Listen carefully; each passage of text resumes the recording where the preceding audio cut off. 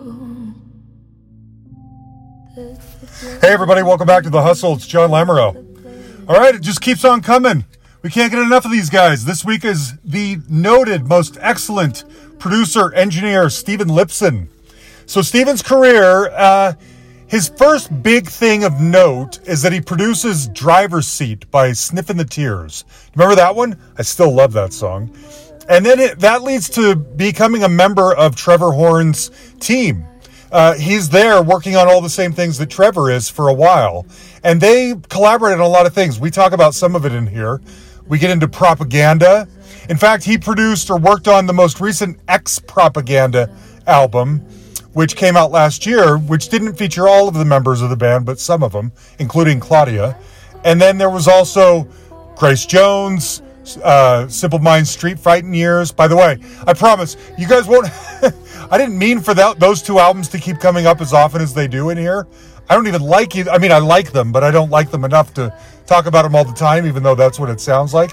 So I promise this is probably going to be the last time you'll hear me mention either of those albums for a long time.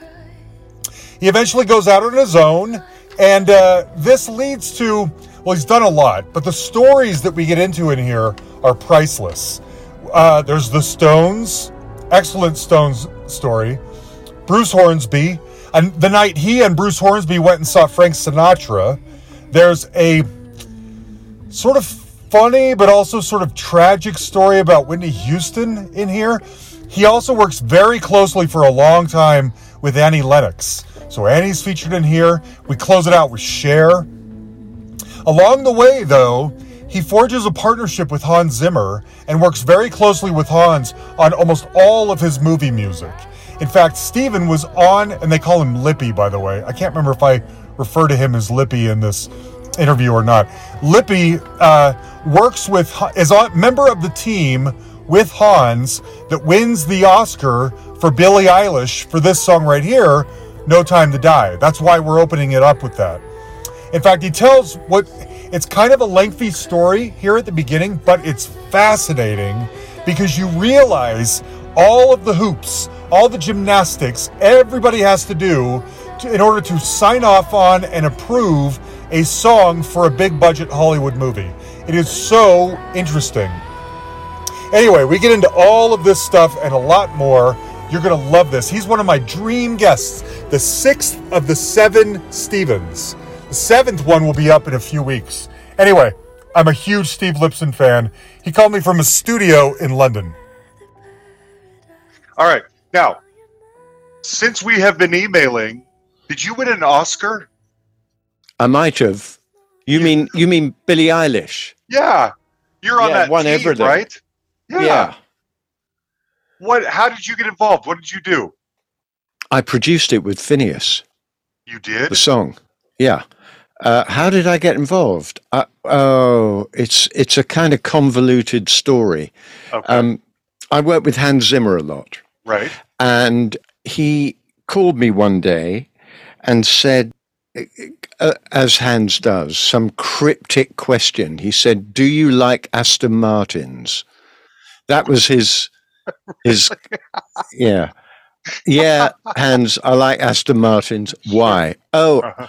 I've been asked to do the Bond movie. And I'd love you to work on the score, but I'd also like you to produce the song. And I said, is there a song yet? He said, well, there are a few contenders, but come over. He was in London. He spent a lot of time over here. I'll play you a song. So he played me No Time to Die, the Billy Phineas song. And he said that there are loads of contenders. This is one of them, and I like it. Or I can't quite remember what he said, but whatever he said, the implication was it wasn't a goer. It wasn't a cert for the film. And he said, what do you think? I always have a problem hearing things the first time. Not always, but 9 times out of 10, I hear something, I don't know what I've heard. I have to hear it again and again and again. A bit primitive. The brain isn't, So I said, I think it's good, but of course this should be in the movie. This should be the song. Why? Well, because it's Billie Eilish. Because Billie Eilish fans probably don't know anything about James Bond. It's a complete no-brainer. It's got to be Billie Eilish. You know, there are all these other contenders, but it struck me that she was at that time, which was probably 2020. Was that just before? When was the pandemic? February 2020. February, March of 2020. Yeah. So this would have been November, December 2019. And she was absolutely at her peak. So she was on everyone's lips. So I said, it has to be her. I met with Barbara Broccoli. Oh. And Anne Hans. Uh-huh. And she asked me what I thought. This, of course, history has a habit of sort of changing. So this is my memory. Could be completely wrong. She asked me what I thought, and I said all of those things. It has to be Billie Eilish, blah, blah, blah. And she went, great, let's go ahead. So there was a conference call with Phineas, Hans, probably whatever, Barbara and myself. Anyway, we talked. He sent me over his parts, which were his demo, very similar to the finished item, but much longer, obviously no orchestration. And there was something else that was different. Oh, it didn't have a climax. Yeah. Oh, okay. So I realized what I had to do was shorten it. I had to find out how to get a climax and how it should be orchestrated. Yeah. So I did an edit or two, I can't remember, one or two edits, whatever it was, and also thought it needed tempo changes, which is quite complicated, apart from the fact I had his Logic file, but didn't have all the sounds. So if I did tempo changes, he would have had to reprint certain things. Anyway, I did this. Sent it in. I think Phineas was a bit bemused. He probably had no idea who I was, but assumed I was part of the team. Right. And assuming that, thought, well, I better sort of go along with it. I don't think he went along with those two ideas excitedly. It was more pragmatically. Sure. You know, he thought, well, okay. Anyway, so that was that. I got all the parts back that he'd reprinted at the right tempos. And then we got into orchestration. And Hans had a guy who he thought should orchestrate it. I think it was Matt Dunkley. And he did an orchestration. I went in to hear it. Three of us were there. Hans wasn't happy. I wasn't happy. It's not that Matt did a bad job. It's probably that he got bad information. You know, wires get crossed. Sure. Anyway, then so the idea was Hans would do an orchestration, and I'd said to Matt, look, a lot of this is good. Let me, when I get home, I'll call you and we can run through it. And so we had loads of phone calls and did another orchestration. So we ended up with 3 orchestrations. Gosh. Air Studios was booked. Phineas and Billy and their parents came over for the session. And when orchestras are recorded, certainly for film, sometimes for records, it's done in passes. So everyone will play the arrangement and then it'll be broken down. So it'll be broken down into long strings, short brass, long brass, any percussion, any woodwind, right. So there might be 6 or 7 passes, and each pass, the engineer, Jeff Foster, records all the microphones, and there are about 100 microphones. And I'm telling you, this is technical, and I'm sorry about that. But no, this is how it's made. Okay, so there might have been, for argument's sake, 7 passes with various alternate takes, and 3 arrangements. So that's 21 passes of 100 tracks each pass, right? So it's a lot of information. Yes. But Jeff, I don't know if he always does it, but I ask him to do mixes while he's recording. So there were stereo mixes of each pass. And come Christmas, I suggested that I couldn't make head or tail of the arrangements. I didn't think we'd nailed it at all. But Phineas was very excited. I think Phineas and Billy were excited because it was so over the top. Yeah. You know, a huge, huge orchestra at Air Studios for their song. And their songs like this, you know, they're very intimate. And the orchestra is like, you know. Yes. So it was quite an experience for them. So I sent Phineas all the stereo files. And in the meantime, and so he chopped and picked bits. Then they wanted to hear it over the new year, and I was away, and I only had my laptop, and I put something together, and Hans suggested more orchestra. I put more orchestra, and anyway, the net result was they hated it. So we had a conference call, and I said, I didn't say anything, actually. It was Phineas, Barbara, Hans, me, and someone else. Whatever, there were quite a few people on this conference call. And I kept very quiet, and Phineas was going, I don't like it either. And the Bond people are going, no, it's not, doesn't do it. And I waited till the very end. And at the very end, I said, guys, how about this?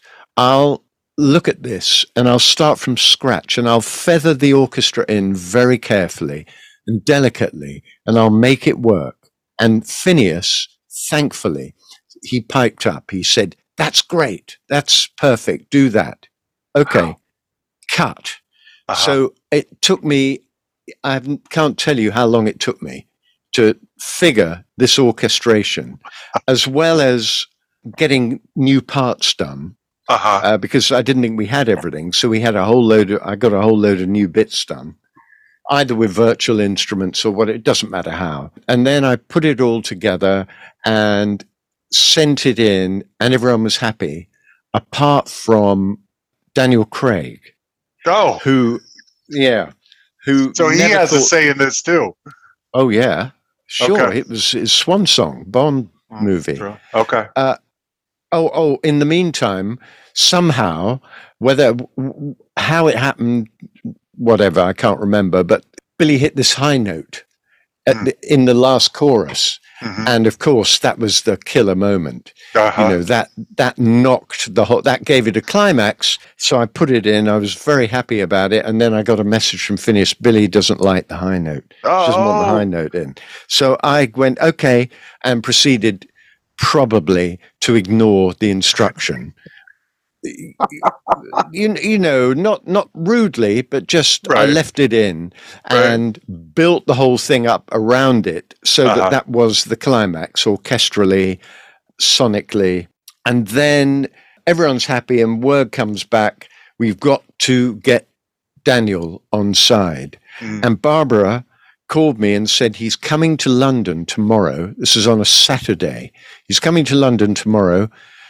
Can we meet at Hans's apartment to play it to him? And I said to her, you know what? If we really want to nail this, he should come to my studio. True. Because I have an unbelievable sounding system there. I believe it. Yeah. So he should come. Where is it? It's in Willesden. Willesden is the armpit of London. It's awful. Whatever. It doesn't matter. What time? She said, well, he's flying in at 7. He'll be with you at 8. This was after a few to and fro phone calls. He agreed to turn up. 8 o'clock in the morning in Willesden. So I got in, I can't remember, 5 o'clock, 5:30, and I sat there in front of my console listening to the mix and thinking, how am I going to sell this? And I came up with this stupid idea, which was that climax to push up a huge amount. So the whole track would play, and when it hit that moment, it would be like 3 times as loud, so that he got his climax. And it took a while to do because you can't just turn it up. Things have to arrive at that point gradually. Other things have to hit. Anyway, so I figured it, got it right, set the volume for the song, so I knew when it hit the climax, it would be insanely loud. Yeah. Right? That was my plan. Yeah. Okay, so he shows up with Barbara, and he's sitting where I am now, you know, in front of the console. And Barbara says, do you want to say anything? And I said, no, bollocks, just play, hit play. And he's sitting like this, looking down with his eyes closed, and it goes through and finishes, and Barbara is on one side of the room, I'm on the other, and she's pale, thinking, if he rejects it, we're stuffed because we don't have time. Wow. Now. Little did we know there was a pandemic coming. Yeah, true. So he said, he didn't look up, he just said, play it again. So I played it again, and he looked up and he said, I love it. Really? Yeah. Barbara lost 10 years. Wow. And it was great. So that's how it sort of how it happened. But it took months to get there. Yeah, obviously. This is an epic tale that you're weaving here. So let me ask you a couple of things about this. I have a million things I want to ask you about, but I'm really hung up on this. I mean, Phineas, what is it like working with a kid, basically? I mean, he's like, what, 21 years old, 20-something years old? And you're this legend. And he's wise. Phineas is really good. That's what I'm asking, yes. So he is this wunderkind. Yeah. They're details, but the details don't matter. As an overview, Phineas is really, really good. And our interactions were very macro. They weren't micro. Mm. It wasn't as if he talked about the detail of anything. Yeah. Nor did I. In other words, I accepted what he'd done, and vice versa, I suppose. Yeah. There was no confrontational conversations really at all. But no part of you, and this is, I'm assuming the answer is going to be no, but no part of you is like, why am I taking my P's and Q's from this upstart? No, I've been in the business forever. No, you know who you're talking to? No. Never would I. I'm working on a movie at the moment, and the composer is in his 30s, and he's great. And I'm happy and honored to be part of the team. Yeah. I'm happy to be a team player or in charge. It doesn't bother me. It was really, I think, partnering up with Hans that brought you so deeply into the movie music world that you're in, right? Yeah. When did that relationship start? Dark Knight Rises. Oh. So whenever that was. Okay. That was the first movie I messed up for him. I highly doubt it. I did. How'd you do that? Because I didn't know what I was doing, and I thought I did. But I didn't. But that's one of the biggest movies in history, so obviously it didn't matter too much. Well, I ended, kind of. I ended up getting help from Alan Meyerson. Oh. So even though I ended up mixing the score, I don't know I can't remember how it worked out. And it worked out fine, but my first offering was wholly rejected. Okay. And I found out very quickly what I was doing wrong. So I righted that. And realized I was spending time on all the wrong things and looking at everything the wrong way. And anyway, it worked out fine in the end. Okay. So back to the original question. You personally don't have an Oscar? Did they only give? I think they only give out like 2, or is it 4? There's a limit. I haven't got an Oscar. Okay, but you were instrumental in the winning in that. Yes. Okay. Sure. So I'll take it. Not that I've got an Oscar. Whatever. It's okay. Okay, I just wondered if your bio could say Steve Lipson, Oscar-winning producer. Maybe. Let me ask you this other thing. Now, another newer job of yours that I love is the new X Propaganda album.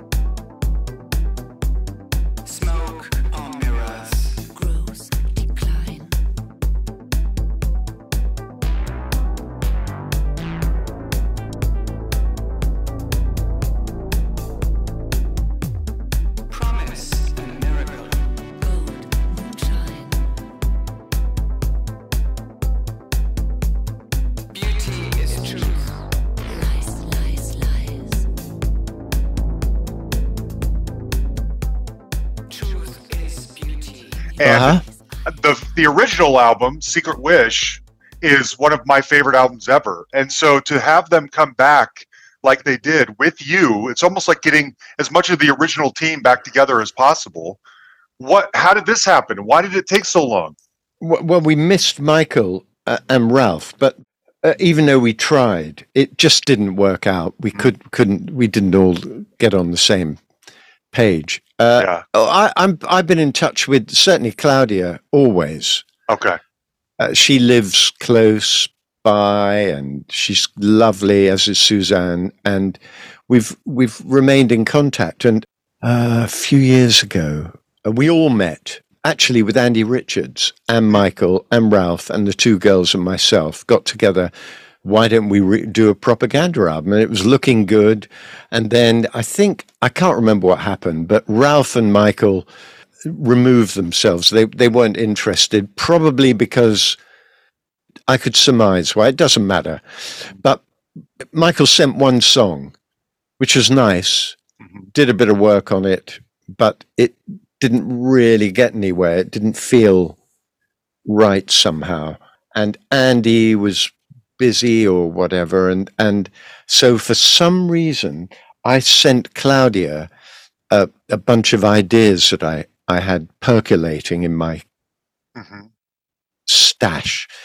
And let me ask one question about that. When you have ideas, when you say ideas like that, are they in a folder on your computer marked potential propaganda project? No, or are they no. They're just ideas, and they could go to anybody. But when they call, you think that's a good idea for propaganda. Yeah, well, generally they go to nobody. Yeah, well, yeah. And an idea, an idea can be anything. An idea can be a sound, or a chord sequence, or a rhythm, or whatever. Not a finished song, just a little snippet of something. And I think I sent her maybe 8 or 10 or something. She picked a few out and sang on her phone and sent me what she was singing. And then I would flesh that out a bit more. And then she and Suzanne came over here into this room. It's a very small room, and we messed about. And then for whatever reason, Claudia got her friend John Williams, who she's worked with in the past, to come over. Williams? Not the John Williams. What, the composer? Like the Star Wars guy, yeah. No. John Williams, he's a producer. He produced groups like the Beautiful South or the House Martins. Love them, yeah. Okay. Such a lovely man. And so the four of us will get together once a week, or if I wasn't working and if they weren't working, and we just get little ideas together. And then when they weren't here, when I had time, I'd just load the song up, have a look, fiddle about, on we go. And that kept happening. And then at one point, I would have said, we've got enough here for an album, probably. Let me try and sequence it. So I sequenced the album, which took about 5 minutes because it kind of seemed easy anyway. Sure. And self-explanatory. And they loved the idea. And then we had to find a name, and that was very complicated because Michael and Ralph didn't want the name Propaganda used. And then we needed a deal, and we lucked out in a way of getting Universal just bought ZTT, so it seemed like a smart move. And they signed the project for a 2-album deal. Really? And they wanted me to be part of it. But I didn't really feel I could commit wholeheartedly to. What does part of it mean beyond producing the album? Do they want you to play out on tour or something like that? Yeah, I go on tour with them. Wow, if I can. Really? Okay. I've played some gigs with them, and I mean, I suppose what we did was very much the people. If they went off and did something without me, it'd be different, really. Okay.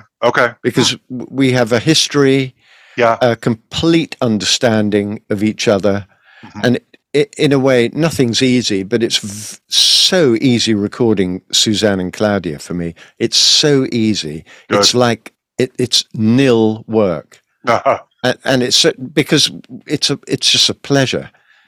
Do this. Oh, that's great. Thanks. It's like 10 minutes to do a vocal. Wow.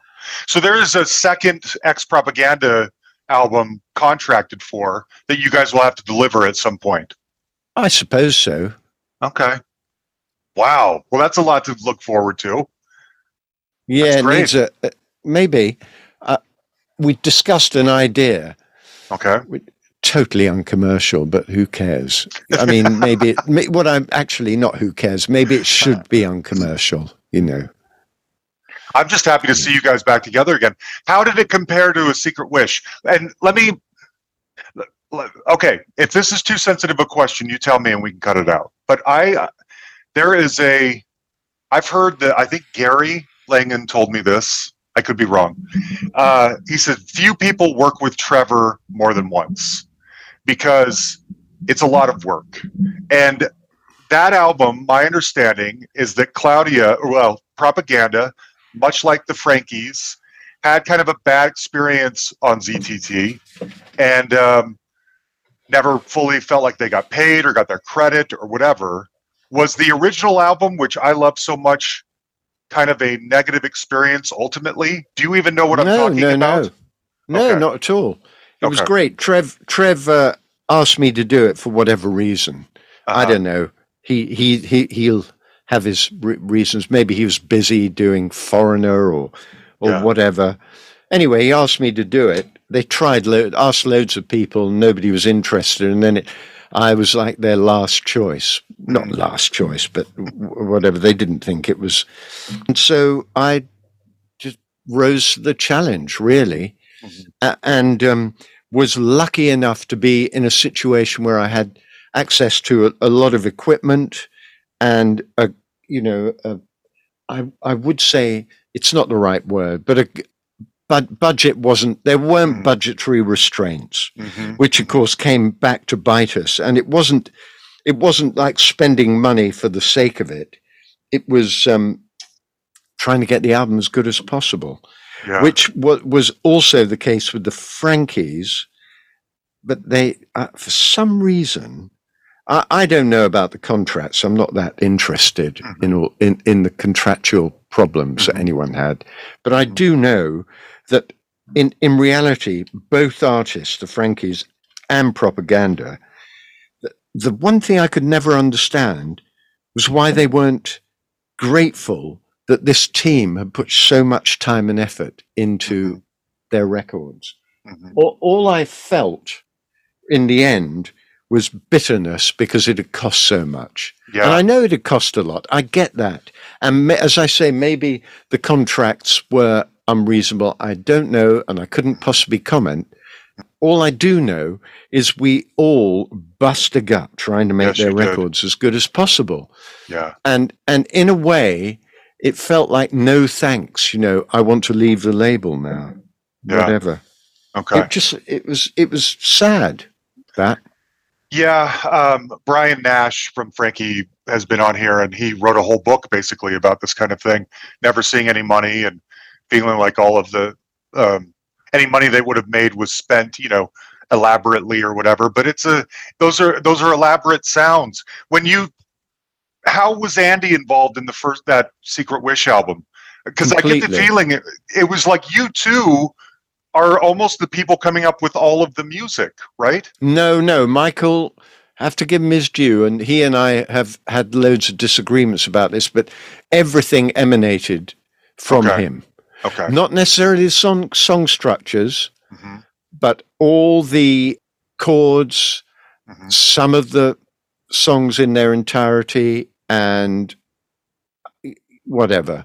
But Andy and I spent a great deal of time in a black room working on that album. I bet. A lot of time.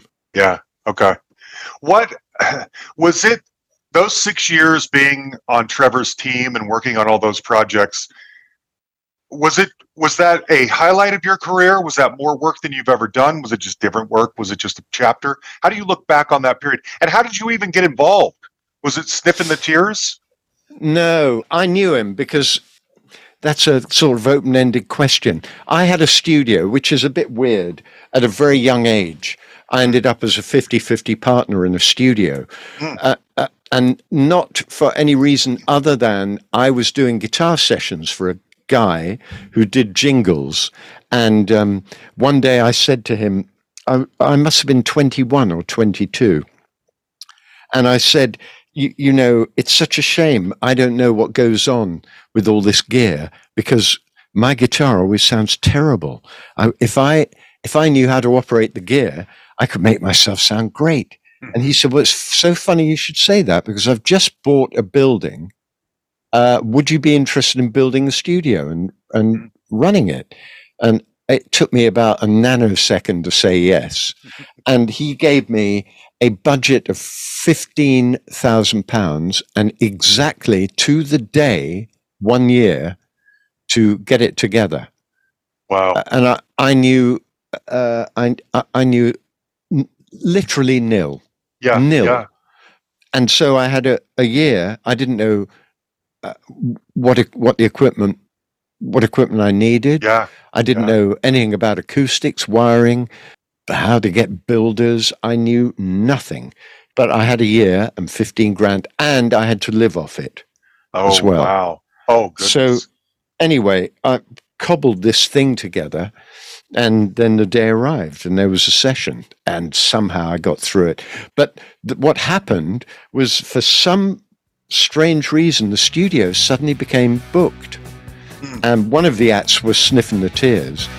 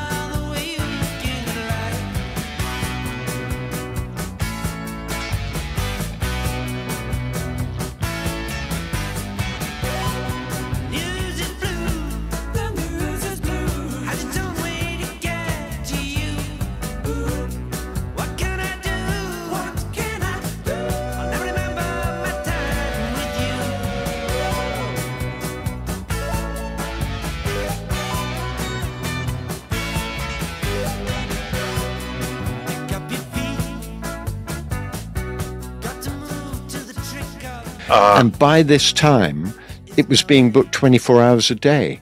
And with the money we were earning, we could lease a bunch of better gear. And that everything was getting better. And Trevor used to come in and play bass at the studio doing sessions. Okay. So I didn't know him well. And of course, his to-be wife, his wife-to-be, Jill, I knew because I'd worked at Psalm. Okay. Not a lot, but I kind of knew her to say hello.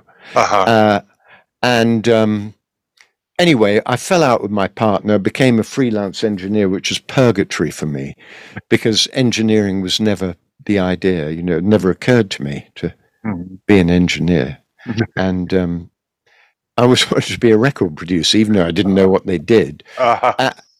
Anyway, all this is going on. I was engineering for all these acts, whoever would have me, you know, earning some kind of living, but desperate to be producing. So all my downtime, I'd be making records at whatever studio I could get time in. And I was climaxing on an album when a phone call came through. Would you go and engineer for Trevor for 2 days or 3 days? I didn't want to go. And I didn't want to go because I told myself I hated his records, it was just jealousy, you know. Well, what records had been out that you heard that you decided you hated?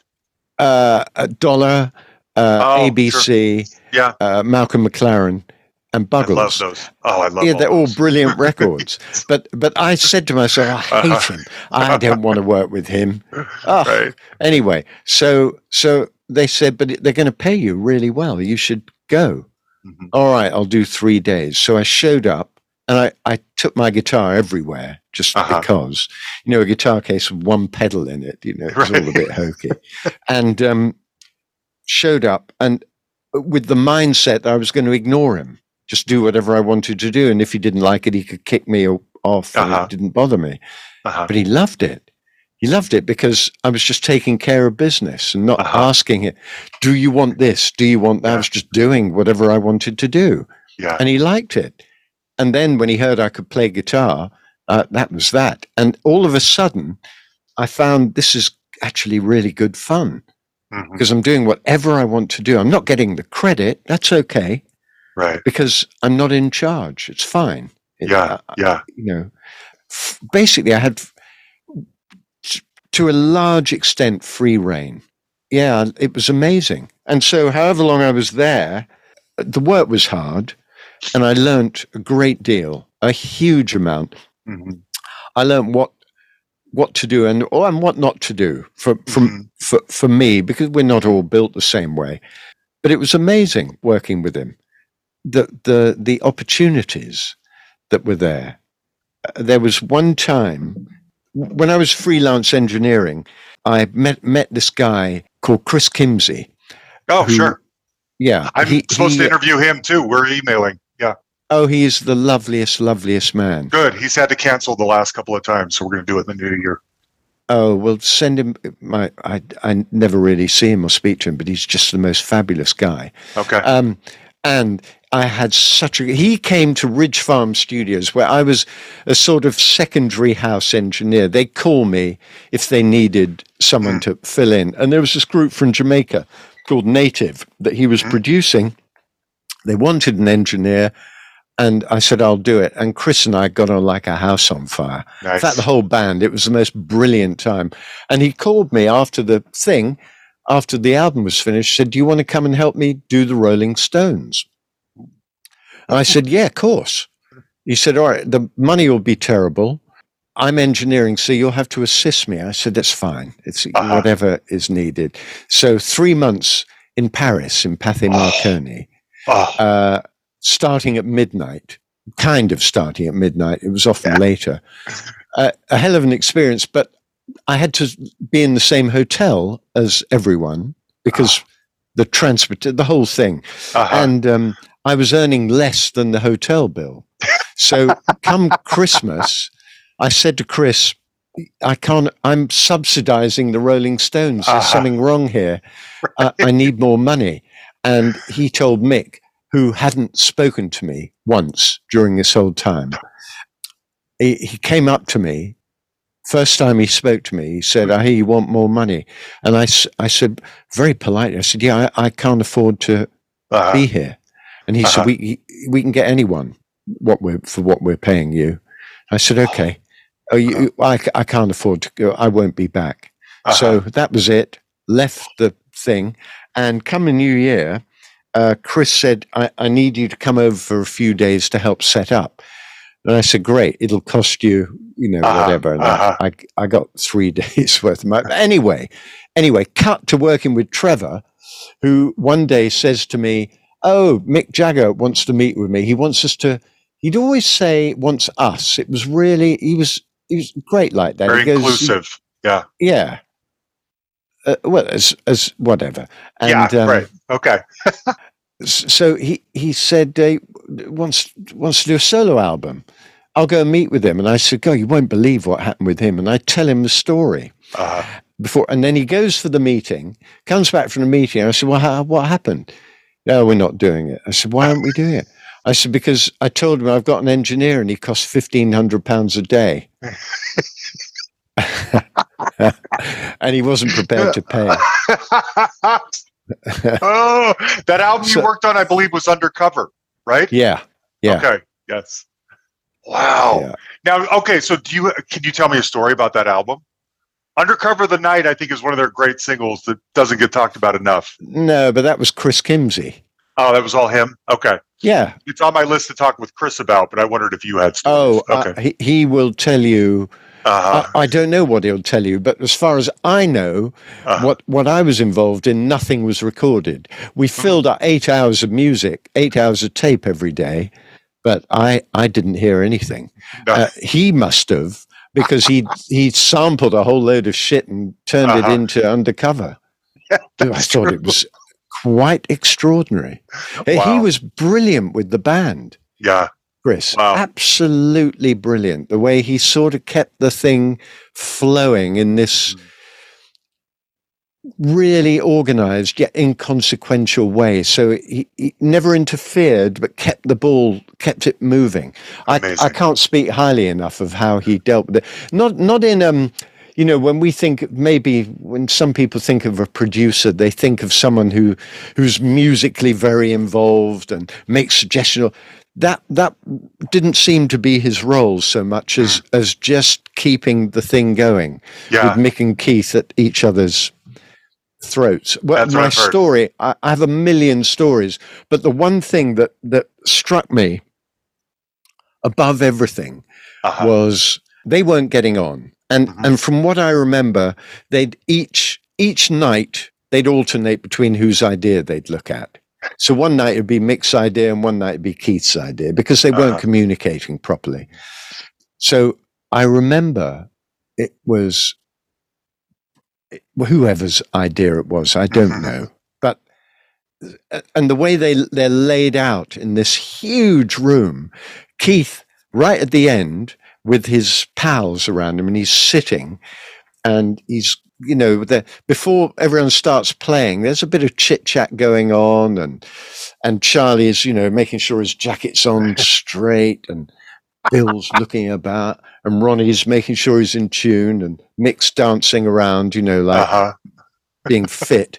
And Keith is just sitting back in his chair with his guitar, and every now and then playing a chord that's at deafening volume, So anyways, it comes to starting, and Mick starts, it's really good actually, he starts sort of getting the tempo by dancing what he feels the tempo should be.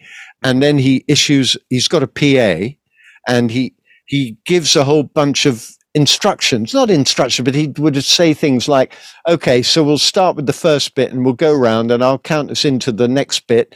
And then, that's 8 bars, and then we'll go back to the first bit, and then I'll count us back in to the next bit again. Okay, everyone got it right. Okay. All right, here we go. And so he'd be dancing, you go 1, 2, 1, 2, and at some random point, absolutely not in time with him, Keith would start playing the riff, as if to say, you don't tell me when to start, right? So he'd start, and then Charlie, it started. So he'd be in. Ron, who'd only been in the band for 200 years, the new boy, would go, fuck, I better start, do something impressive, right? And Bill would be looking round going, what's going on? So, and then finally he'd come in. So if you think of the Rolling Stones songs, perfect example might be, it's probably Brown Sugar. Yeah. Starts with the guitar riff, right? Then drums and the second guitar. And that goes on, and then the bass. And I wonder whether I always wonder whether their songs begin like that because of the characters in the band. I don't know. Amazing. That is amazing imagery. I love it. It doesn't really matter if it's true or not. It's just quite a nice thought. I talked to Steve Lillywhite recently, and he was saying he quickly, when he got on into working with them, he said, I quickly realized there was Team Keith and there was Team Mick. And the more fun was to be on Team Keith. And so he sort of placated Keith a little bit more, kind of kept him, worried a little bit more about making Keith happy, I guess, because keeping Mick happy was kind of too much work. Yeah.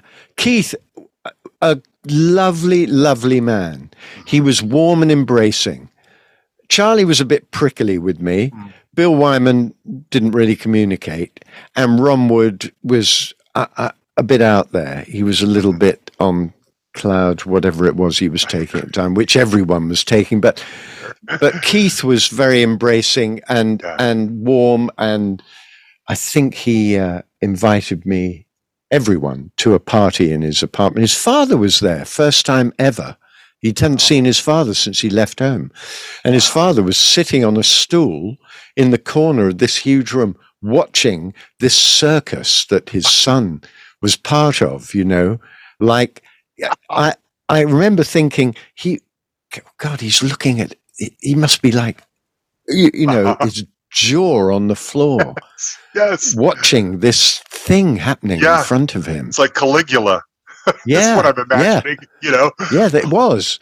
When I went to Keith's party, I remember it was it Rue de Rivoli? It doesn't matter where it was.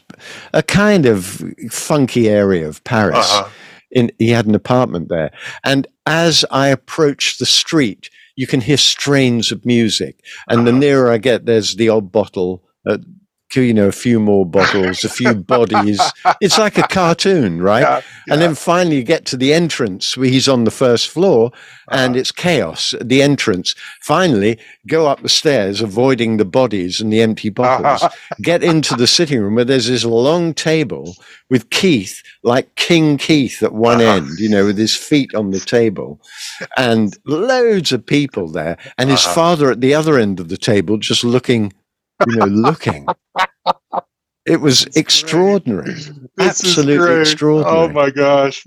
I don't know how to top those stories. I wanted to ask you about, speaking of albums like the Propaganda album, they feel more pieces of what the producer had in mind than what even the artist had in mind. I wanted to ask you about Slave to the Rhythm.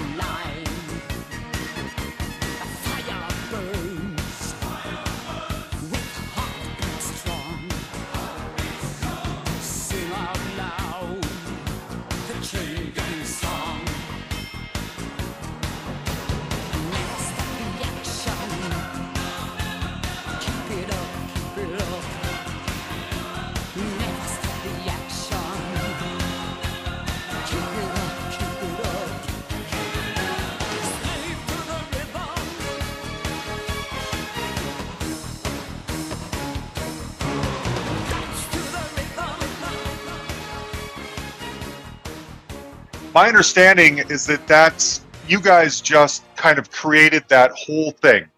The whole Grace comes in, sings some bits, Ian McShane comes in, narrates some bits, but all the music is out of you and Trevor's head.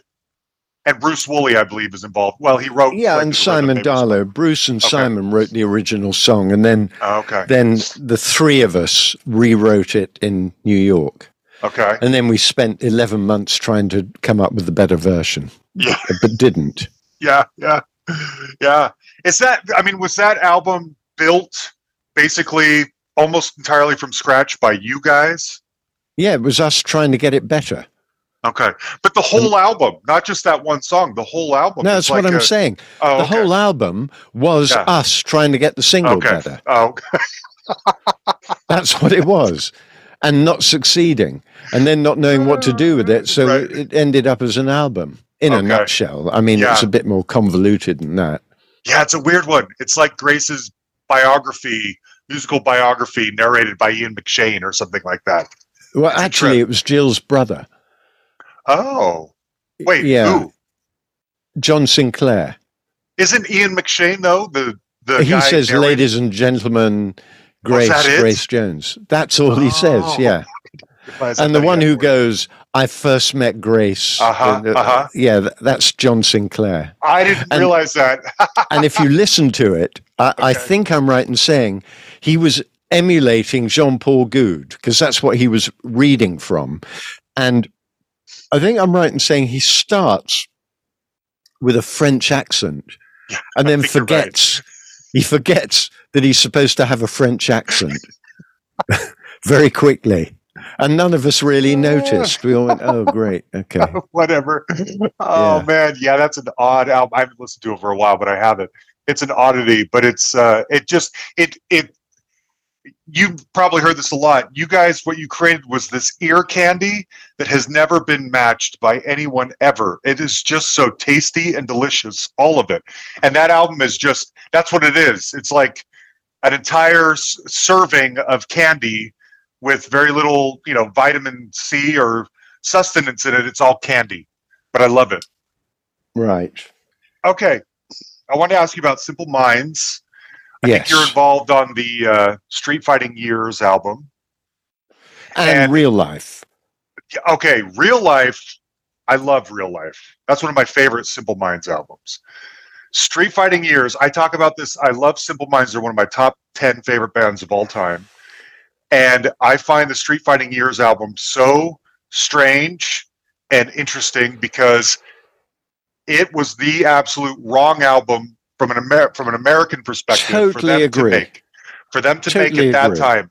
Killed all of the momentum they had built up on Once Upon a Time. I couldn't agree with you more. Okay. Funnily enough, had Real Life come out next, That's exactly what I was going to say. The Real Life songs should have come out. See the Lights and Real Life and Banging on the Door and Let There Be Love and stuff. Had those been the tracks that followed up Once Upon a Time, that band would continue to have been huge. I agree completely. They lost momentum. But you know what? That's what they wanted to do, and full respect to them, really. Really? Okay. Yeah, sure. If that's what they're fine. They're okay. Yeah. I've always wondered, I think that they were having some serious writer's block around that time.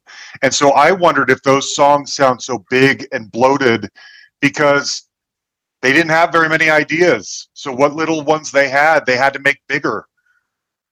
Maybe. I mean, I remember clearly when we first heard we agreed to do the album before hearing anything. Oh, okay. And we went up to their house in Loch Ernhead, which is, you fly to Glasgow and drive for an hour north. Okay. And hearing what they were doing, I remember distinctly thinking, what is this? This was the first thing we heard is the opening song on it called Street Fighting Years. I think it is. It is. And I love that song. Chased you out of this world, didn't mean to stop. Turned around and suddenly you were gone. Like some bird from paradise, a fire and ice. We turned around and suddenly you were gone, gone, gone. Summer burns a hole inside. Years are golden once again. My thought returns to you, my dear young friend.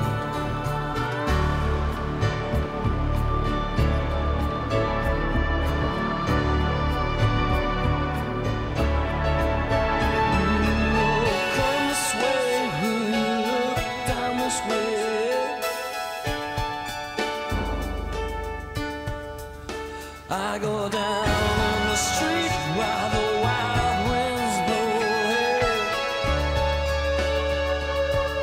Here comes a hurricane.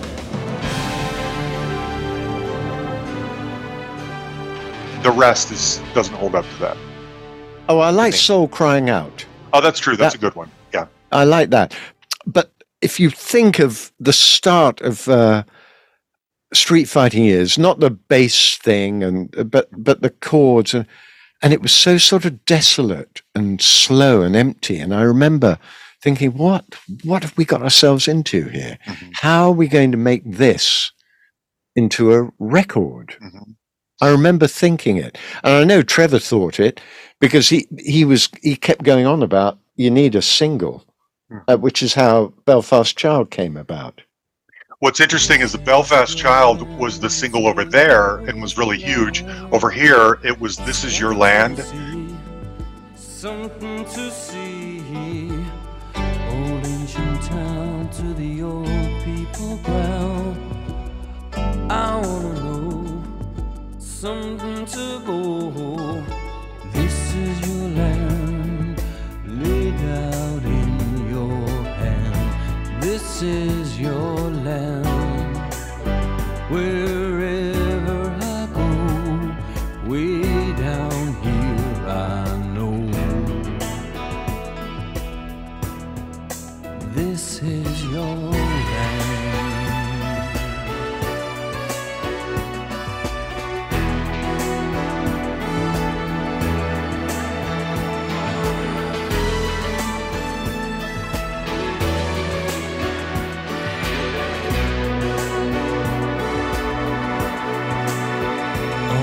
Churches and steeples, big city people.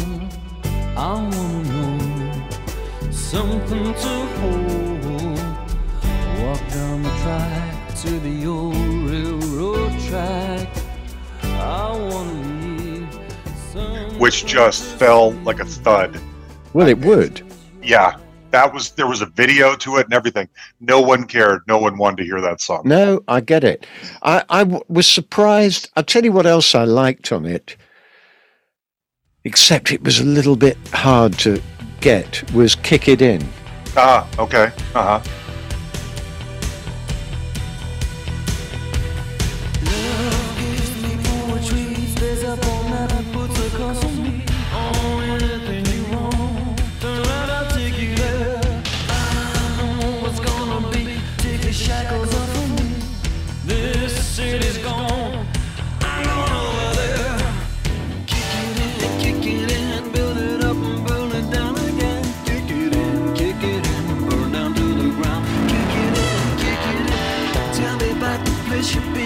I don't want it. There's a fever going around. Take a walk downtown, see what's going on.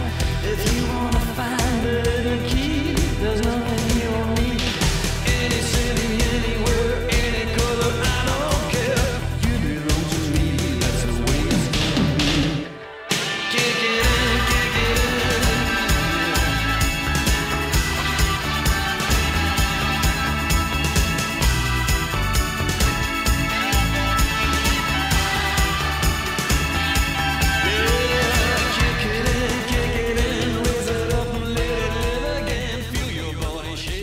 Yeah.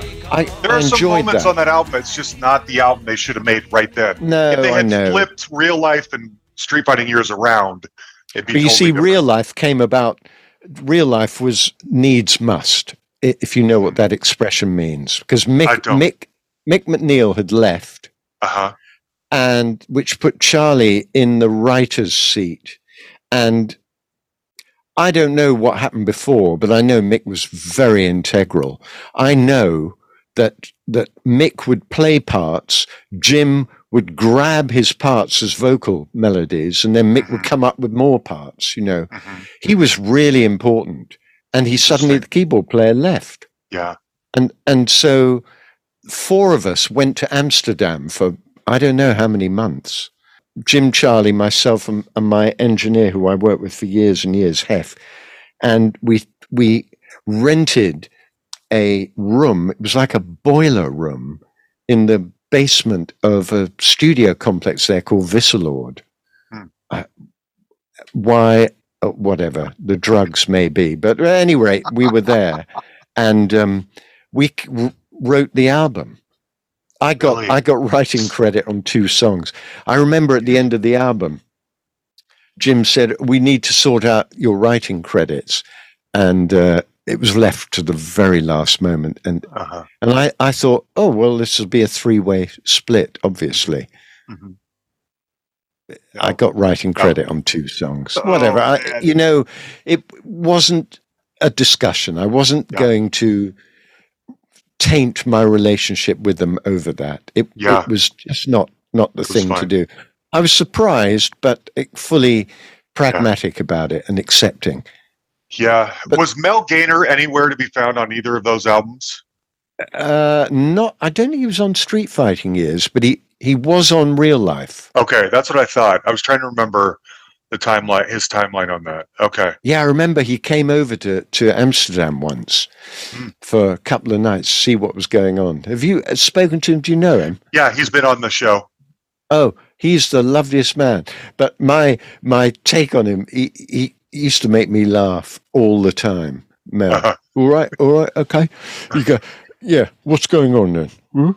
It's all a bit. And so he came over and... we, whatever, in the studio, get back to the hotel. It's late. I'm going to bed. He says, no, come on. Let's do some, some stuff. So I go to his room and he would do a lot of drugs. And I don't go to sleep. I'm in my room, completely wired. And I write a manifesto for the album.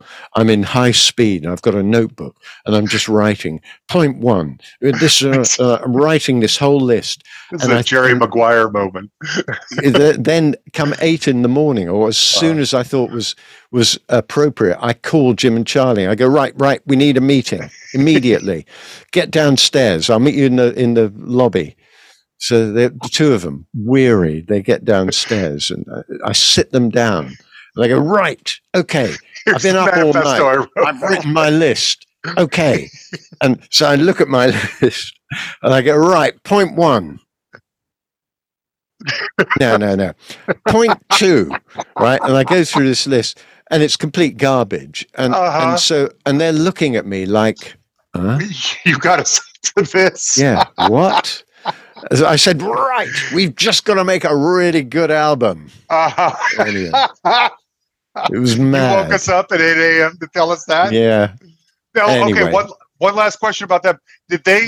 Was Real Life a response to the reaction from Street Fighting years? Did they go into it thinking, we got to return, we got to go back. We went a little too far. We got to make songs that can be played on the radio. Let's go back to what we were doing. No? Nah, not at all. Okay. Oh, wow. I could just talk to you for hours about those two albums. Okay, we should talk about Annie Lennox, because you have a long-standing relationship with her, from Diva to Medusa to Bear. And how more. Did that and more. Sure. And more. How did that relationship start? It started because I knew this guy from long before I met Trevor, called Simon Fuller. Yeah. And Simon Fuller managed a group in the either early 80s or late 70s, whatever, called The Adventures. And he asked me to work with this group. I have no idea how it came about. Anyway, my dates are messed up. Fine. But I did one song with this group. They were an Irish group and lovely people. And it was a cover of Monday, Monday by the Mums and Papas. Yeah, that's who did the original. Yeah, so we did this cover. I loved it. It was great. I loved all the chords we came up with. And anyway, nothing happened as expected. And I never heard from him. And there I was doing, must have been Real Life. And I was up in Scotland finishing the Simple Minds album. And a phone call. Someone says, oh, there's this guy on the phone, Simon Fuller. I think, Simon, oh, God, I better take the call. I'll take the call. Okay. Pick the phone up. Simon, hi. Hi, he goes, like really excited. How are you? I'm fine. I'm really in the middle of it. He says, this won't take long. You won't believe what's just happened. I've been asked to manage Annie Lennox. And the first thing I thought of was getting you to produce her album. And I nearly fell over. For many reasons, because one of the reasons was that when Jill Sinclair was looking after me, she said to me one day, who would you like to produce? If you could produce anyone, who would it be? And I said to her, that girl in Eurythmics, I love her. Not the guy, the girl. And she said, I remember she said to me, fat chance, no chance of that happening. Anyway, so he said, "Come, when are you coming down to London?" And of course, for me, you can't imagine. I'm producing Simple Minds, who at the time, in spite of their lack of success in America, one of the biggest bands in the world. Mm-hmm. And I've just got a phone call to produce Annie Lennox, and I'm thinking, I've died and gone to heaven. Yeah, can't believe this. Anyway, I fly down to London, exhausted because we're doing late nights trying to get this album finished. Go to her house, and she's very welcoming, proper. Annie's quite proper. And she said, well, shall I play you some demos? Yeah, play me some demos. She plays them to me. And I wasn't jumping up and down. I was just that. As I said, I hear something for the first time. I don't know what I'm hearing, really. What am I listening to? You know, I'm not good at it. I need to hear things, as I said a few times. And I kept saying, yes, I like that. That's nice. That's nice. Anyway, leave, go home. Next morning, Simon calls me. She doesn't want to work with you. Why? She doesn't think you liked her music. And I said to him, oh, God. I said, look, what can I do? I love her music. I just wasn't effusive because I explained to him why.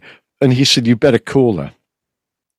Here's her number. So I called her, and it was just a weird call. I said, look, I'm so sorry. And anyway. And then we started work in her house where I'd been to meet her. And I set a studio up at the top of the house.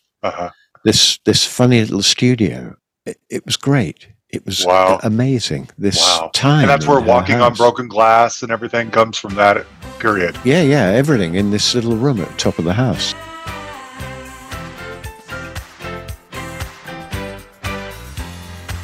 You were the sweetest thing that I ever knew.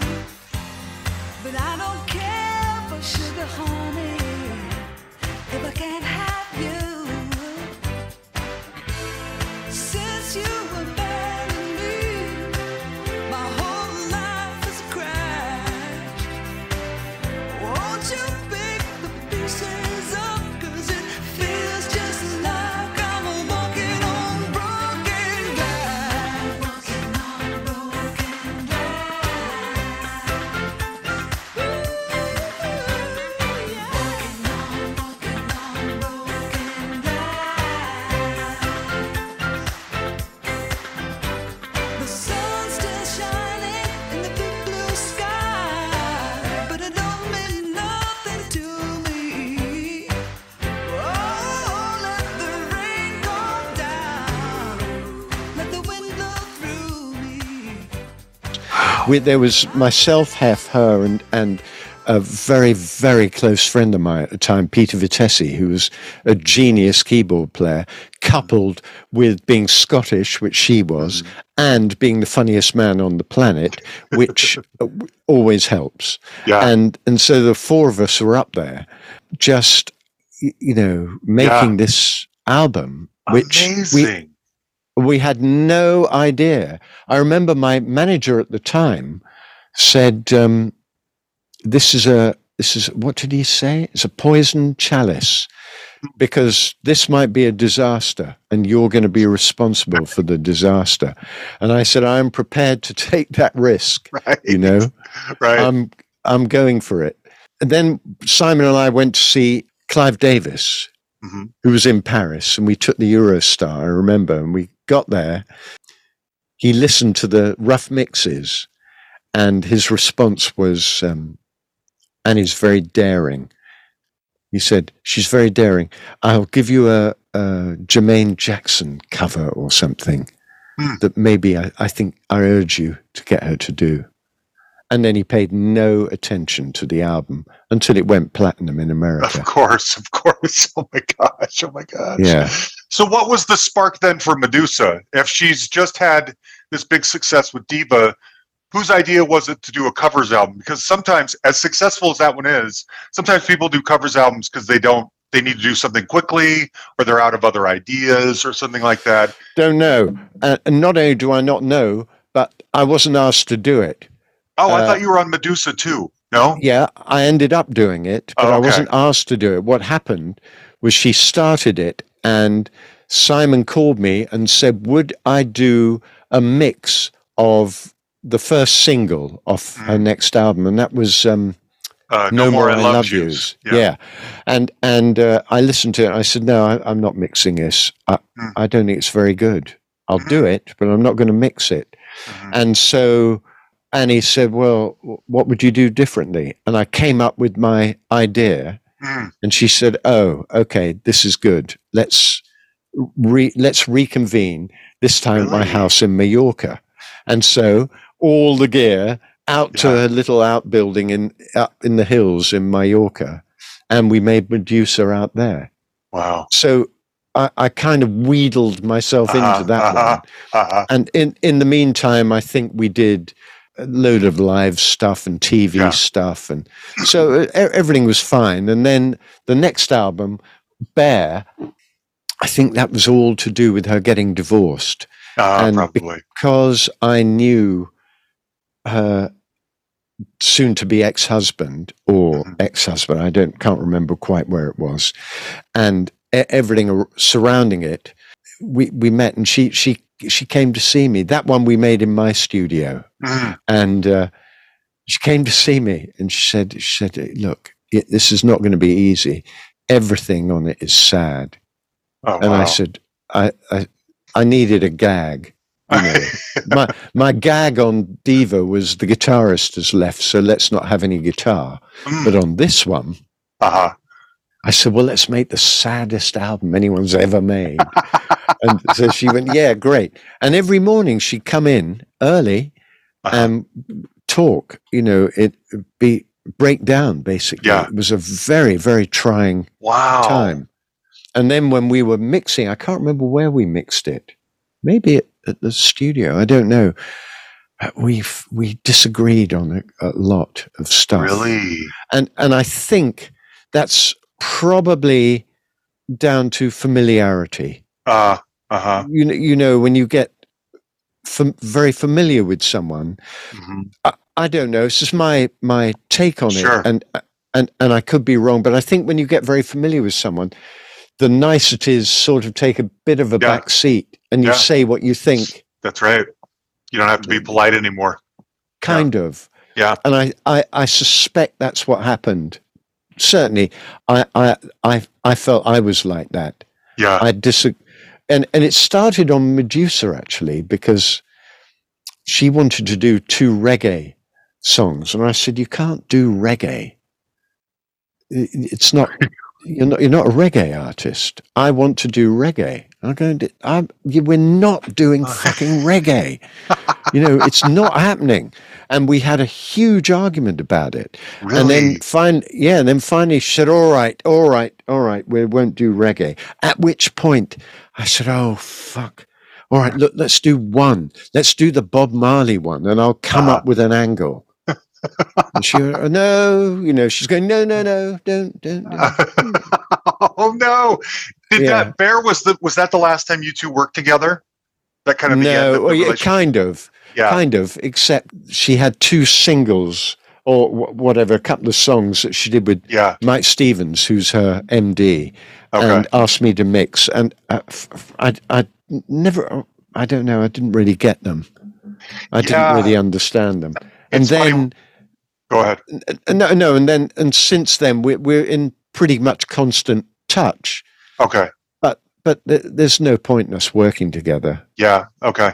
It's interesting when you were talking about Bear being like the saddest record, and I thought that's so funny because the stuff that came after that, I'm even blanking on the name. It's sad isn't the word, but it's almost like she went so soft and like adult contemporary. The stuff sort of just became boring to me. I shouldn't say that. I love Annie. I'm like you. I love Annie, love the Eurythmics. Glad she's in the Hall of Fame. But the Bear album is almost the last album with any blood in it. Oh, you know, the next album she did with the guy whose name I always forget, who did that Alanis Morissette album. Oh, Glenn Ballard. And I remember hearing it and being furious. I was furious when I heard it because there was one song on it that I listened to, Ghost in My Machine or something. I think it was called Ghost in My... Whatever it was called, I heard this. I thought, he's just not done any... This is huge, this song.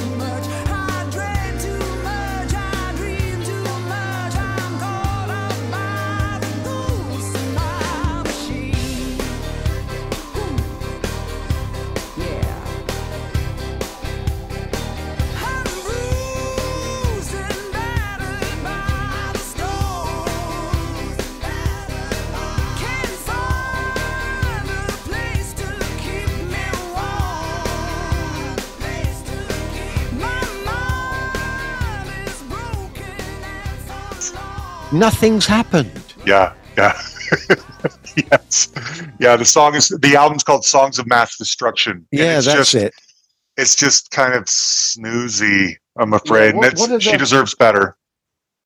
What are the? Is there? Hang on, songs of. Yeah, let me look it up. I don't know that I've heard that album the whole way through, or if I have, it's been a while. Ghosts in My Machine. That's it. That one. Yeah, and it's got this great riff in it. Don, don, don, don, don. And I remember hearing it for the first time, thinking, "What's he done that on? He's done it's like a. This is nothing, but it could be mega. This track could be so good. Yeah. To this day, she could redo that. I thought it was a really strong song.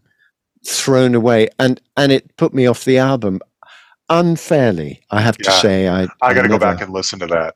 Okay, I wanted to ask you on. I don't know if this is even real.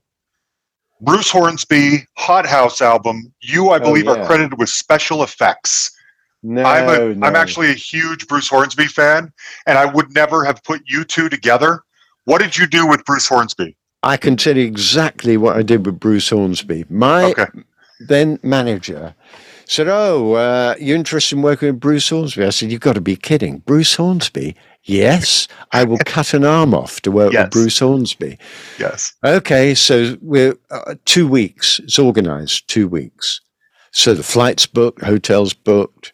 Hef and I get on the plane. We arrive in Williamsburg, check in, show up at his house, most gorgeous man with such a lovely wife and I think he had twins at the time.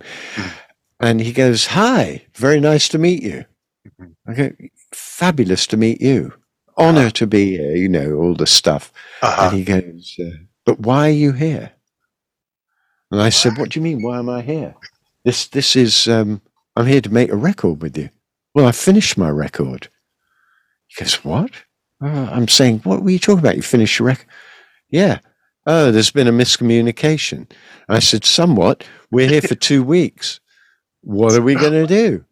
And so he thinks, for a while, and he goes, "Oh, well." Anyway, we have the best 2 weeks.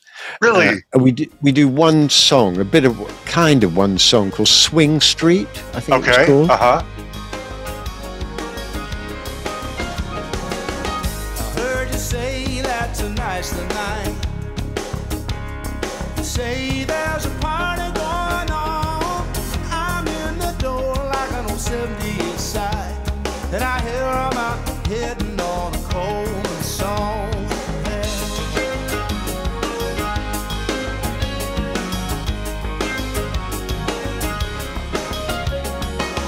My friend John with the mirror and spoon got a bill down the main line scene. Someone's collecting money for the friend in need. Oh, sounds like a good time, a ball to me. Sounds like a place I'd like to be. There's a little crowd you're gonna walk to meet. Oh, they got a thing going on the swing street. Hey, I don't know what we did, but I have to say... Special effects. No, it wasn't whatever it was. We did some stuff and had the best time. It was brilliant. We had the best, Hef and I. And Bruce, I know we all had a great 2-week period. I have no idea what happened, why we were there, but it was excellent. And that was that. I imagine a great time with Bruce involving just a ton of good weed. No, you're kidding. No? It might have been. He plays basketball a lot. He does. Yes, he does. His son is a really good college player, I believe. Oh, is that right? Mm-hmm. He and his wife. One day, one of the days we were there, he goes, "Fancy seeing Frank Sinatra?" "Yes." He goes, "Great. We've got the best seats in the house in Richmond, Virginia. Let's go tonight." Yep. So Hef and I get in the back of the car, and I think it was a big American, I don't know what it was, a big saloon. And we're in the back, like the children, sitting in the back of the car. And he goes, "We better get some food on the way." So he stops off at that. What's that Mexican food place? Chipotle, Taco Bell. No, Taco Bell. He stops off at Taco Bell, right? Orders food, gives us food in the back, and we're like the kids in the back of the car eating this stuff. It was brilliant. Anyway, we get to the theater, and we have the best seats in the house, like 4 rows from the front, in the middle, 4 seats. And everyone's, waving at Bruce. It's Bruce Hornsby, because he was big news around there. Yeah. And then the gig happens, and it was the most extraordinary gig, because Frank Jr. was the conductor, his son. And Frank Sr. had obviously lost the plot completely by this point. And do you know what mic technique is? No. What? Well, okay, is mic it like, technique. Okay, yeah. You explain it, yes. So holding the mic back, closer. Or when not you go loud, you pull back from the microphone. But his mic technique had gone berserk. So when he was going loud, the mic was sort of a mile away. And so Frank Jr. knew this was going to happen. So he'd get the orchestra to play quieter in the loud bits so we could hear Bruce. Right? It was all gone tits up. It all gone the wrong way. It was like an upside down concert, like da da da da da da. It's ridiculous. Anyway, so this is going on, and it gets to My Way, and My Way. Yeah, the end of the first chorus. Way. Yeah, he gets to the end of the first chorus, and the band start the second verse, but he's not singing. He's sitting on a stool. And you hear him on the microphone going, Frank, get me a stool. He's sitting on a stool. Sitting on a stool, right? Asking He's been for a stool. Drinking what looks like water, obviously vodka, the whole night. Right? And so Frank Jr., he turns around, he's still conducting, and he goes, "You're on a stool, Dad." Get me a stool, he says. Keep saying, "Get me a stool." And finally, Frank and the stool go like this, goes, right, collapses, falls on the floor, and the sequence of events that happened after that were cartoon-like. The whole audience stood up together, going, and you heard like how many thousand people standing with a big intake of breath simultaneously. Oh my gosh. Unheard of. It was brilliant. And the orchestra stopped playing one by one.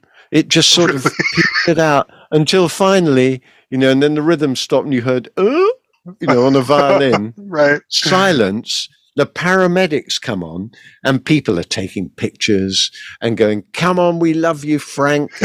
But the picture taking was a little bit weird. Right. And then finally they get a wheelchair and an oxygen mask and prop him up in the wheelchair, put his toupee back on the wrong way, right?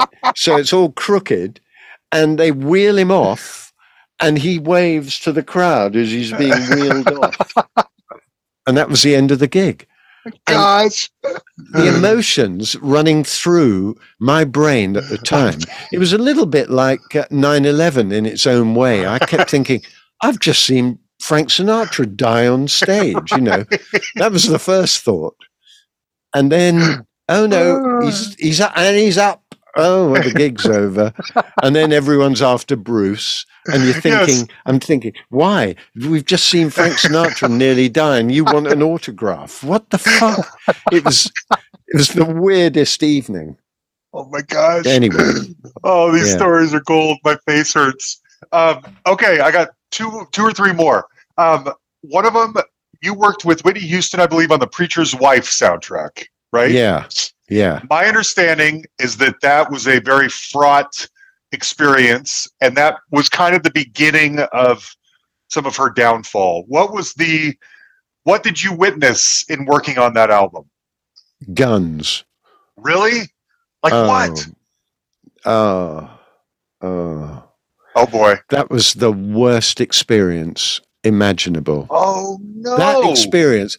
But bless her, she's no longer with us, so I don't feel bad talking about it in a way. Yeah. what happened was that song, we'd done a version for Annie, and I don't know, it must have been for Diva. That I still must cross as I'm going on my journey. Though I might be lost, and there's a road I have to follow, a place I have to go. Well, no one told me just how to get there.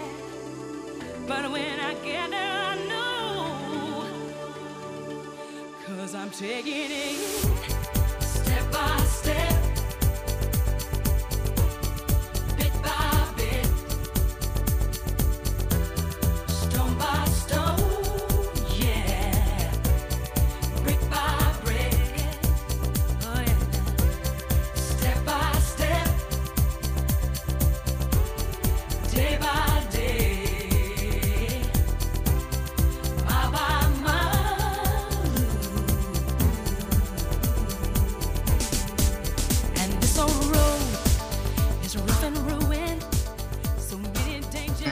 I don't know. It was a reject.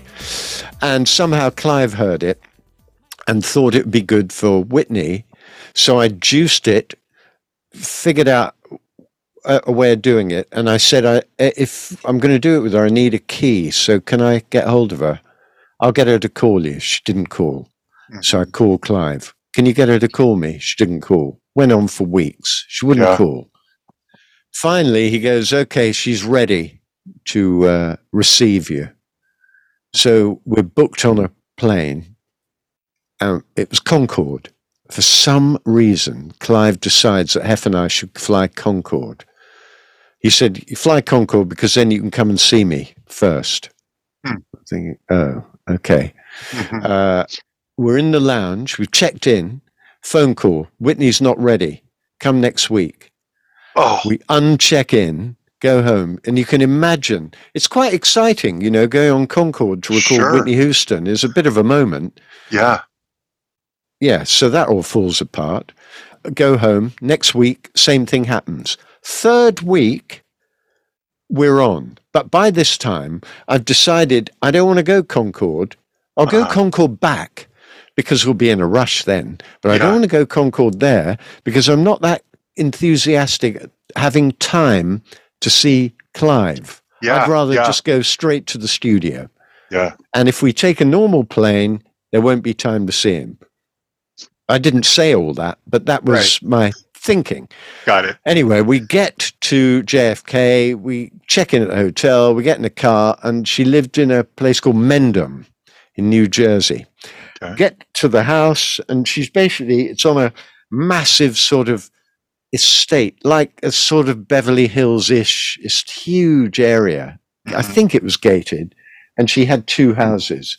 One was her house and one was the studio. And I remember the studio, which actually came up for sale recently, had an Olympic length pool.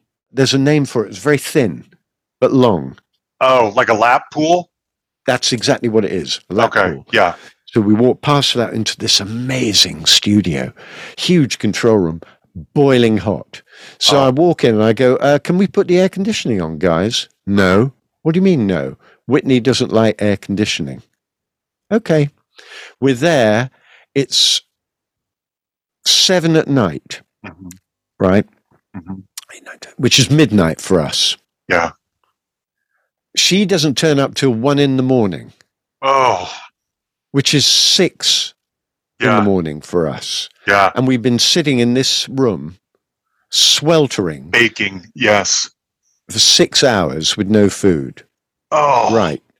She shows up looking like no makeup, but in like a boxer in a robe with a towel round her neck, white towel, like she's ready to get in the ring. With Bobby Brown and a load of his pals. Oh. And Bobby and his pals sit in the back of the control room. And Whitney, no hello, nothing as normal as that. So play me the track. I play her the track. It's the wrong key. And I said, Whitney, I've been trying to get hold of you for about 3 months to discuss the key. Well, it's the wrong key. I said, well, I figured it. I listened to all your records, and I think it's the right key, actually. And I think you'll be able to do it, and you should give it a shot. So she's already angry about the key, even though the key was fine. So she goes out. She doesn't know the song at all. I don't even think she'd heard it. Luckily, I printed the lyrics, but she didn't know the song. And what's going on is she keeps complaining about the headphones. And the headphones are what we're hearing. The headphones are fine, but she's complaining about them. So she can't hear the song. She's complaining about the headphones. And every time she complains, Bobby, who's sitting at the back of the room, and him and his pals have all got guns sitting on the table, right? He says to Hef, my engineer, he goes, I know what's wrong. And he instructs Hef what to do, which isn't right at all. It's like he's winding the situation up until finally she takes her headphones, throws them on the floor, comes into the control room and stands over Hef. Hef is the nicest person on the planet. He's so accommodating and warm and friendly and helpful. And he's shaking by this point, right? Of course. Because she's been screaming at him. And Bobby has been screaming at him. Oh my gosh, and there's guns in the room and friends. And guns. And so she stands over him and screams some weird instruction that doesn't make any sense at all. And then in a huff walks back into the studio. And I say to Hef, whatever I would have said, turn her up a bit or something, or give her a bit of whatever, to make it different.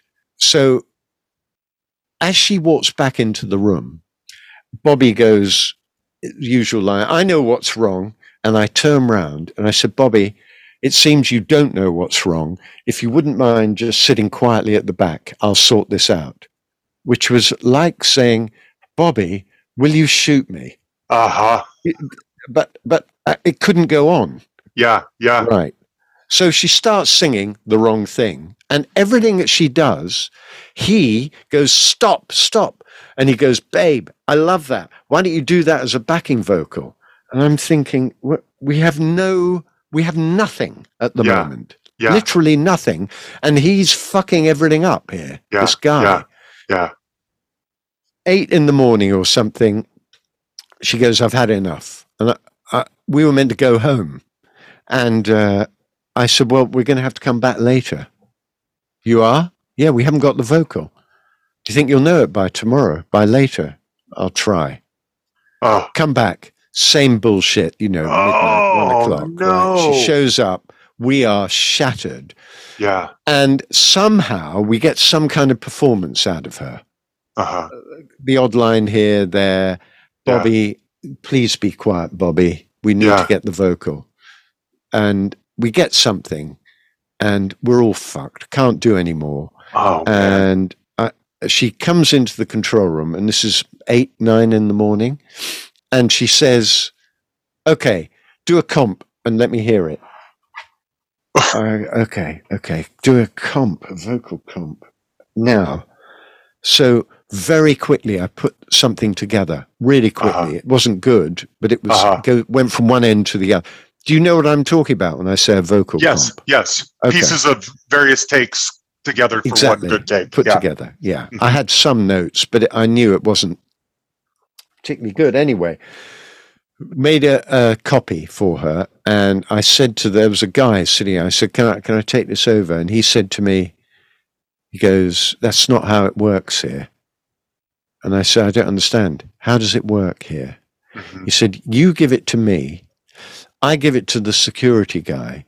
The security guy will take it to Whitney. Whitney will listen when she's ready, and then you'll get input. And I said, oh my gosh. I said, that's how it works here, is it?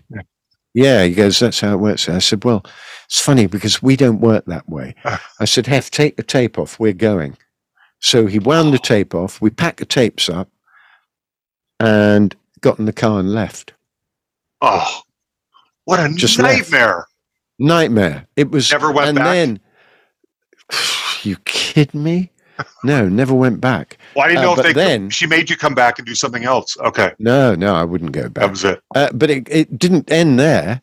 Oh. Because we got the vocal, did the mix sounded pretty good, sent it to Clive, which you have to understand had to be couriered at the time. He gets the mix, and then I get a phone call from Clive, who I've worked with quite a lot by this point, and met a lot of times. I had some kind of relationship with him, and he said, I've got some mix notes here. He had a whole bunch of people in the room whose job was to pick holes in the mix. Of course. Right. And he gave me these notes. I didn't understand the notes.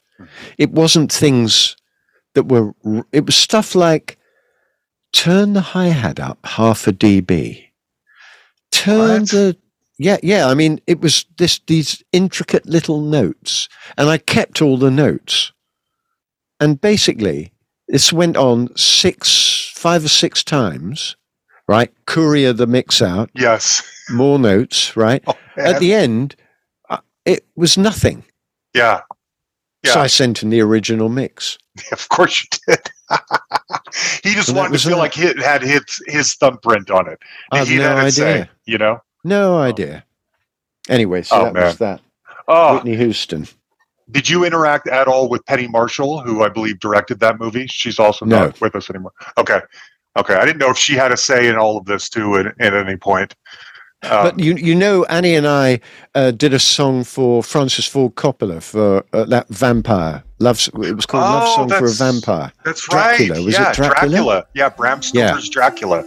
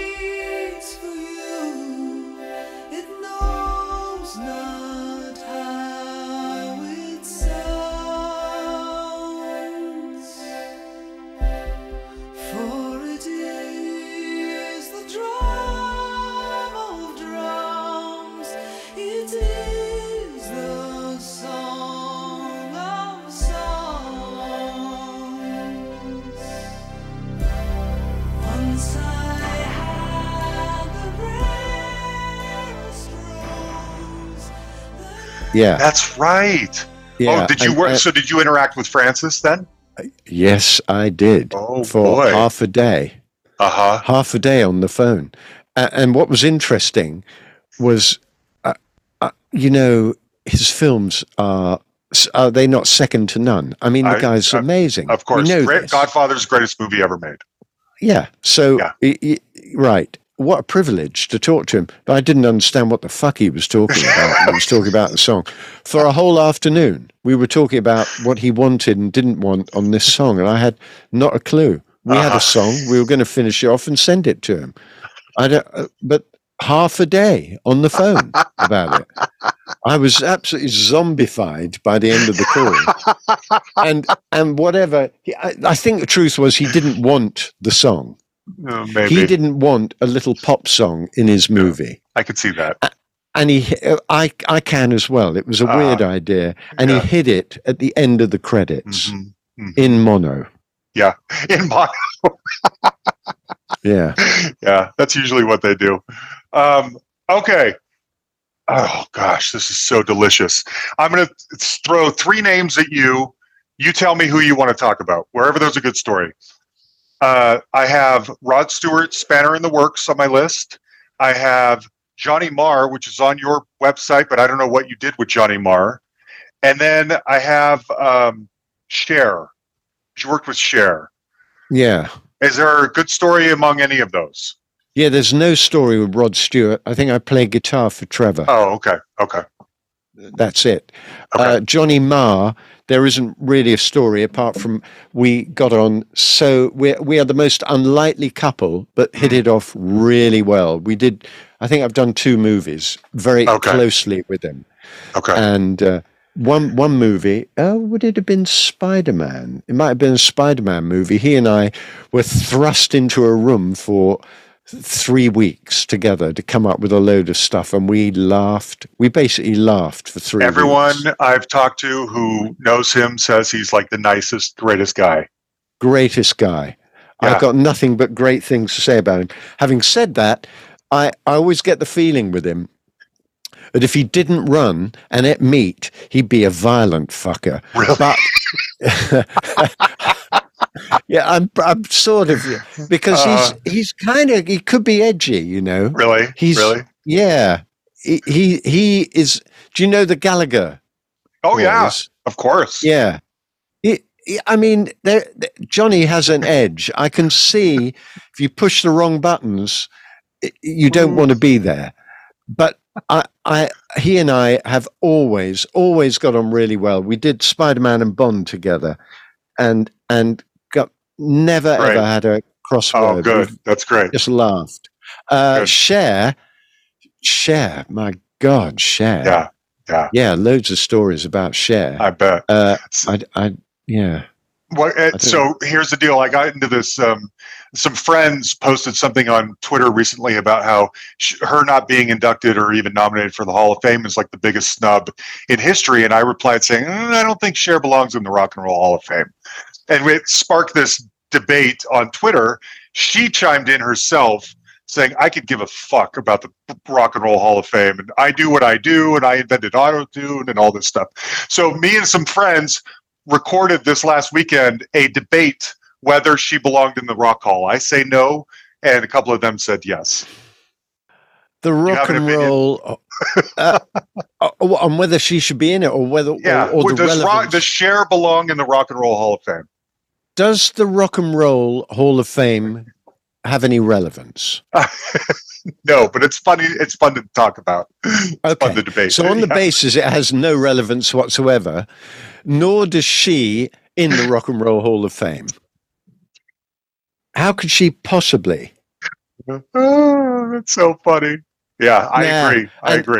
And also, her response is perfect. When I got very close with her and her then manager, Bill Samuth, who unfortunately died quite recently. I loved Cher. I kind of fell in love with Cher. She was brilliant. Hardcore, but that was what was so brilliant about her. At one point, she told me a story that was so funny. It was she was doing a show. I can't remember what the show was. We have these, I don't know about now, but Saturday night variety shows or Sunday night variety shows. And she was topping the bill, right? And I think it was Saturday night because she said she had to go on the Thursday, tell them what she wanted, go on the Friday for a rehearsal, and then the Saturday was the show, right? So it was a 3-day thing.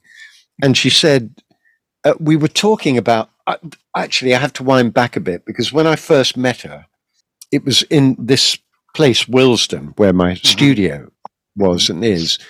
And I remember looking out the window and seeing a black Rolls Royce with silver Swiss number plates pull up with Cher getting out in a full-length fur coat, the black hair and dark glasses, and thinking, this looks fucking weird in Willesden. There's something up here. Anyway, so she showed up and she's sitting in I had a sitting room, right? And she's in the sitting room, and the manager, my manager's there, her manager's there, and then we haven't really got into talking about anything, and so Cher says to me, she's very direct, when she talks. Yeah. So she says to me, "So what do you want from me?" And I said, "Well, you can make the fucking tea for a start," and she loved this. She absolutely loved this. I bet she would. Yeah. Yeah, because she's right now. It leads on to the story, yes. Right? Which is that she showed up on the Thursday, and she's telling me this story in context. It wasn't her telling me what she was like. It was part of a bigger thing. And they're all sort of licking her, and being very obsequious. Yes. Yeah. And they said, what would you like? What would you like on the stage? And it just so happened, she's telling me this, that she'd been given a Harley Davidson, and there were only 2 on the planet. She had one. It was a one-off, but there were 2 of them. She had one, and a guy in Canada had one. and she didn't know who it was. And she said, I would like Harley Davidson on the stage, but a very specific model. And she says the model that she has, right? Doesn't tell him that she has one. And they go, no problem. We'll deal with it. Right. Come the Friday, she shows up. How are you getting on? And they're all freaking out because they can't find this motorbike. Right. Yeah. We'll have it for you by tomorrow. You better, you better have it. Right. Come the Saturday, it's there. Right. They've got it. And she sees it and bursts into floods of, just laughs herself silly and said, I was taking the piss. Yeah. So she plays this game with people who are like that with her, which I think is very funny. Oh, that's great. She's an icon, no doubt. She should be in like Life's Hall of Fame, but I wouldn't have put her in the Rock Hall of Fame. But anyway. I agree. Yeah. She's just a fantastic human being. Yes. I, out of all the artists I've worked with, there's something about her, the clarity of talking with her, being with her, is above and beyond all other artists somehow. I believe it. Just so clear. That's great. That's good to know. She used to come in. She'd come in all the time. I bought this chair for her. I called it the share chair. and it was this sort of big chair that you put out, and she'd sit there in glasses knitting. She loved being in our studio. I think there were 3 of us making the record. Greg Penny, Trevor, and myself. And I got the lion's share of it because she liked me. Right. And she'd hang out there all the time. So I've got to go and see Trevor now, and she'd go off and then comes back, and I remember the first time I met her, it was her manager. That time when she showed up and I said, make the tea.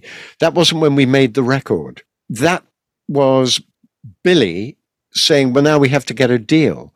And he called me about 2 offers he'd had for a deal. This is quite interesting, actually. One was with with RCA, and one with Warner's.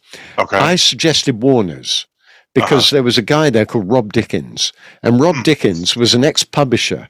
He ran Warner's, and I said, that's what you need. You need a guy running the company who's into songs. You need a songs guy. Mm-hmm. You'll get all the producers you need. That's not the issue. It's the songs.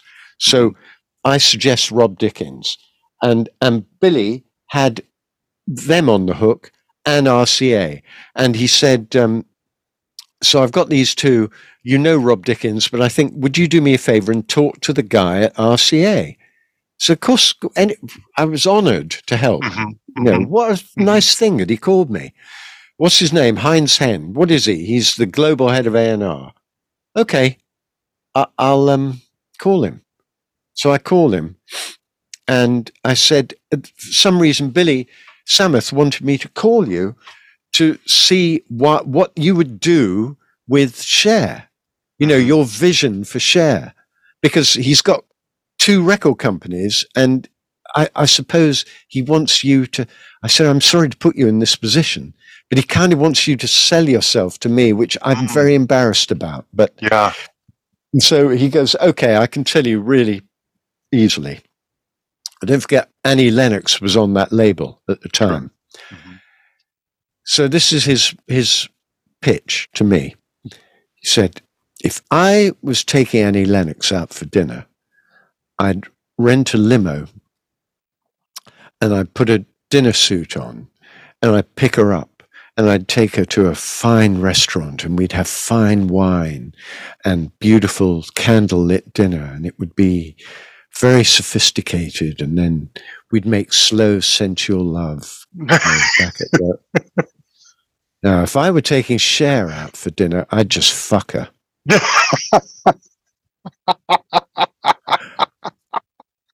I went, okay, I've got it. Call Billy, sign with Rob Dickens. Which he did, right? Good. So they sign, and I'm called in for a meeting. Whatever. Because Cher, Billy, and I were going to make an album together. But Rob Dickens had he calls me in, and it was in Kensington. I remember the office. I only went there the once. Trevor knew Rob really well because his label was distributed through ZTT was distributed through Warner's, and I'd left the fold by then. So even though Trevor and I were on really good terms, we weren't working together. So I hadn't really come across Rob, and this was my first time meeting him. And I'm called up, and I'm sitting in the waiting room. He's got the whole floor, and I'm waiting, and there's a corridor, and the corridor is where I am, an office for his assistant, a loo, kitchen maybe, and then his office. Okay. So it's like a 10-second walk down the corridor. Right. And he walks up to me, and he says, really nice to meet you, shakes my hand. He says, so what are your ideas? And I said to him, well, I've been talking to him about, I think she should make some kind of dance record. And he goes, that's very interesting. And we're approaching a door. He goes, that's very interesting, because we're making a rock record. As he opens the door, he says, because we're making a rock record. And okay. And I'm in this meeting suddenly. In other words, I had 0 seconds to respond. Anyway, we make the record. The record comes out. It does fine. I only had one hit, and that was a song called One by One.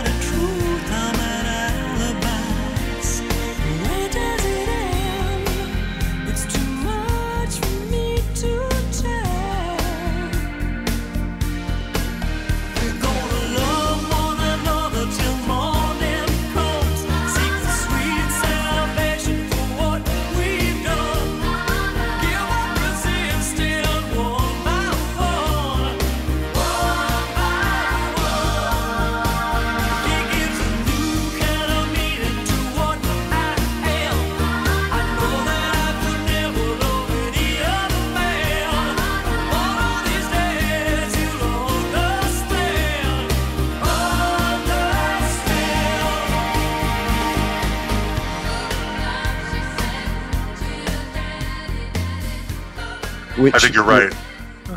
Whatever. And I don't think it did anything anywhere apart from her rock period had kind of ended by then, in her dance period. You could have been the guy who began the dance period, instead you're the guy who ended the rock period.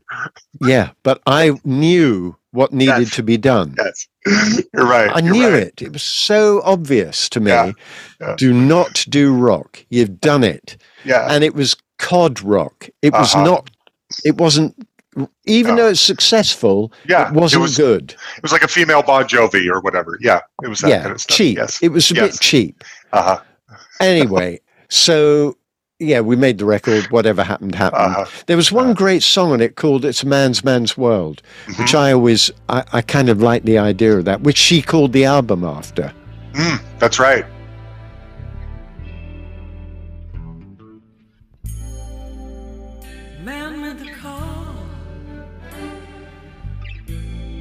Take us over the road. Man made the train to carry the heavy load. lights to take us out of the dark. Man made the boat for the water, like Noah made the ark. This is man's world, but it would be nothing without a woman or a girl.